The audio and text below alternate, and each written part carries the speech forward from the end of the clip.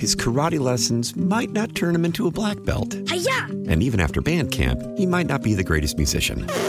But with the 3% annual percentage yield you can earn on a PenFed premium online savings account, your goal of supporting his dreams... Thanks for everything, Mom and Dad. ...will always be worth it. Apply today at PenFed.org/savings. Federally insured by NCUA. $5 minimum to open account. To receive any advertised product, you must become a member of PenFed. PenFed's got great rates for everyone.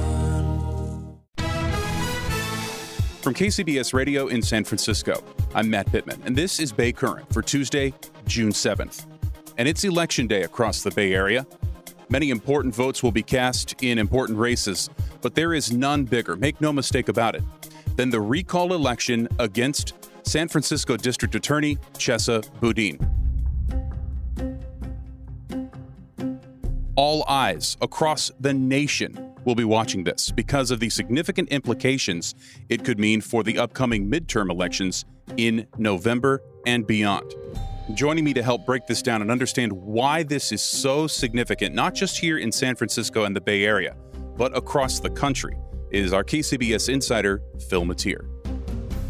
Phil, I want to start kind of bigger, broader, outside of San Francisco. This election, this recall election for Chesa Boudin, is one of the top national stories.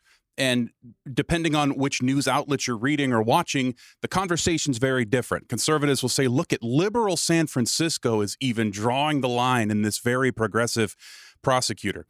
In New York and other more liberal cities like San Francisco, the conversation seems to be more like, oh, well, gosh, what could this potentially mean for us? And perhaps who gets put on ballots in the coming elections. What do you make of how this will be perceived nationally? Well, I think both of them are pretty accurate. It's just the two sides of the same coin. What we have here is a big question about America in terms of not only judicial reform, but also the overarching arc of the pendulum. Which way is it swinging right now? And that's what voters are going to be looking at tomorrow, and the results are finally in on this. It's a big question today, and the national media is looking at it. I mean, basically, there are two stories out there. One is the pendulum on criminal justice reform and political correctness swinging in a different direction? And two, how does Donald Trump do in terms of his candidates and where they stand? Those are the two stories out there. Right. And then one of the big stories here in San Francisco is how we got to this point, and a couple of sides to that coin. One is Chesa Boudin's record, his resume, if you will, his proof of performance on the job, and the other is the financing of this recall campaign. Let's start there. Why is it so controversial, the groups that have poured the most money into this to make it happen? Why is that such a sore spot for progressives? Well, it's always a sore spot for progressives. If they feel like they're on the underside of the polls, they always point to the money coming in on the other side. Come on, Matt. We've seen this before. Oh, yeah. Whether it's Mayor London Breed or whether it's the school board election. I remember the school board recall was the Republican recall. We saw it recently with the governor and Gavin Newsom very recently in Sacramento. That's the playbook, and it's as old as politics. I mean, there's an old saying down at the courthouse that says, if the law's not on your side, argue the facts. If the facts aren't on your side, argue the law. If neither the facts or the law are on your side, call the other side a son of a bitch as many times as you can and hope to swing the jury. And that's what, basically what we do in politics as well. And the facts are that Chesa Boudin was a forefront of the progressive reform movement almost by chance. You have to remember that George Gascon was actually the forerunner, the previous district attorney of San Francisco, who moved on to Los Angeles and has gotten himself into similar hot water down there. The question is the progressive reforms, are they too much? Have they gone too far? But there's also an underlying story here that both sides are trying to underplay or neglect because they don't come comfortably under the banner that each side is waving. And that is that in most of these cases of the recall, there's a genuine question of competence. It was one thing when Chesa Boudin ran for district attorney of San Francisco. What was he running on? He was running on the word judicial reform and the idea of ending mass incarcerations and other changes to the system in the world. The thing is, in San Francisco, most of those reforms had already been implemented. Mm-hmm. And so it was like, well, what are you going to change here?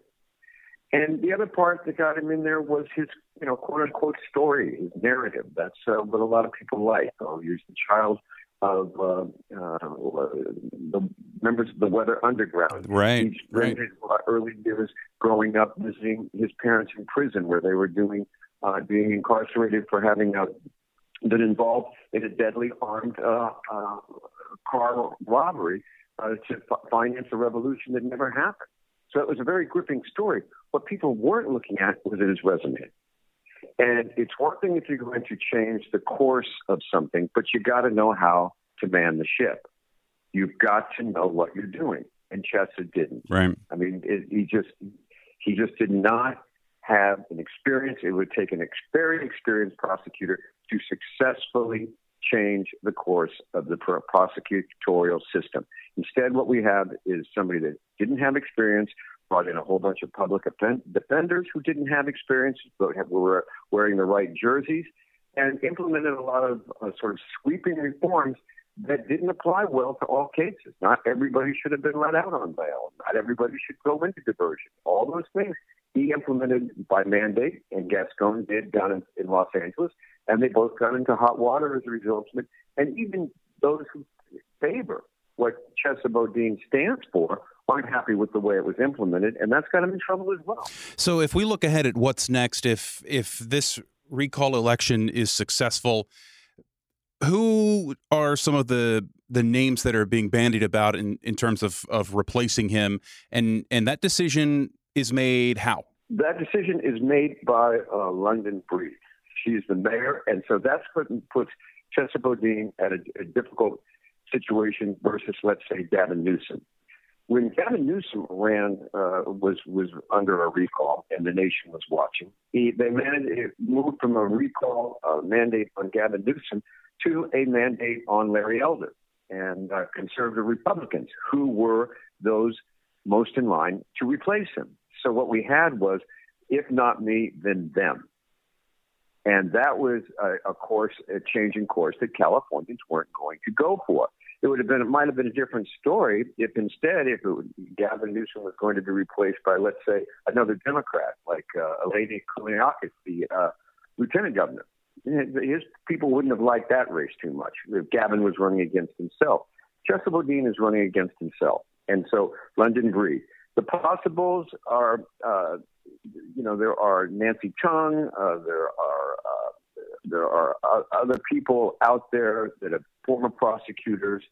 I suspect that she's going to pick somebody with not too much of a political past, someone that we can do the job and get it done. But right now, they've deliberately downplayed any selection or any possible selection because London Breed does not want it to be about her pick.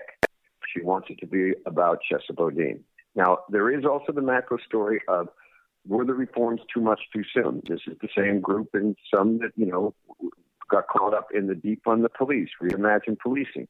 That's changed. That's not only changed in San Francisco, but in Los Angeles, in Seattle, in Portland, in a lot of places. So a lot of people are looking at this locally. There may be a new district attorney in San Francisco. Nationally, there will be a question about where does this stand in terms of the Democratic platform going ahead? And are the Democrats in touch with the electorate? And even in San Francisco and California, there is a rejection of the progressive movement yet again. Mm-hmm. That's really where we're going to see changes. It's going to be fascinating to watch it unfold. Phil Matier, KCBS Radio Insider, thank you so much for the terrific insight. Appreciate it very much, as always. Let's see what the election brings, because, there's an old San Francisco saying, when it comes to politics, it ain't ever over.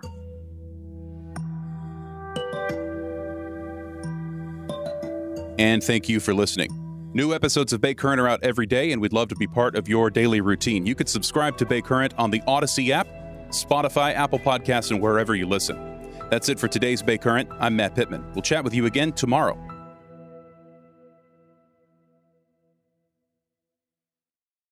His karate lessons might not turn him into a black belt. Hi-ya! And even after band camp, he might not be the greatest musician.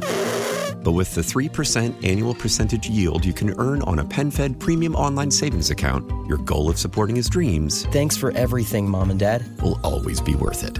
Apply today at PenFed.org/savings. Federally insured by NCUA. $5 minimum to open account. To receive any advertised product, you must become a member of PenFed. PenFed's got great rates for everyone.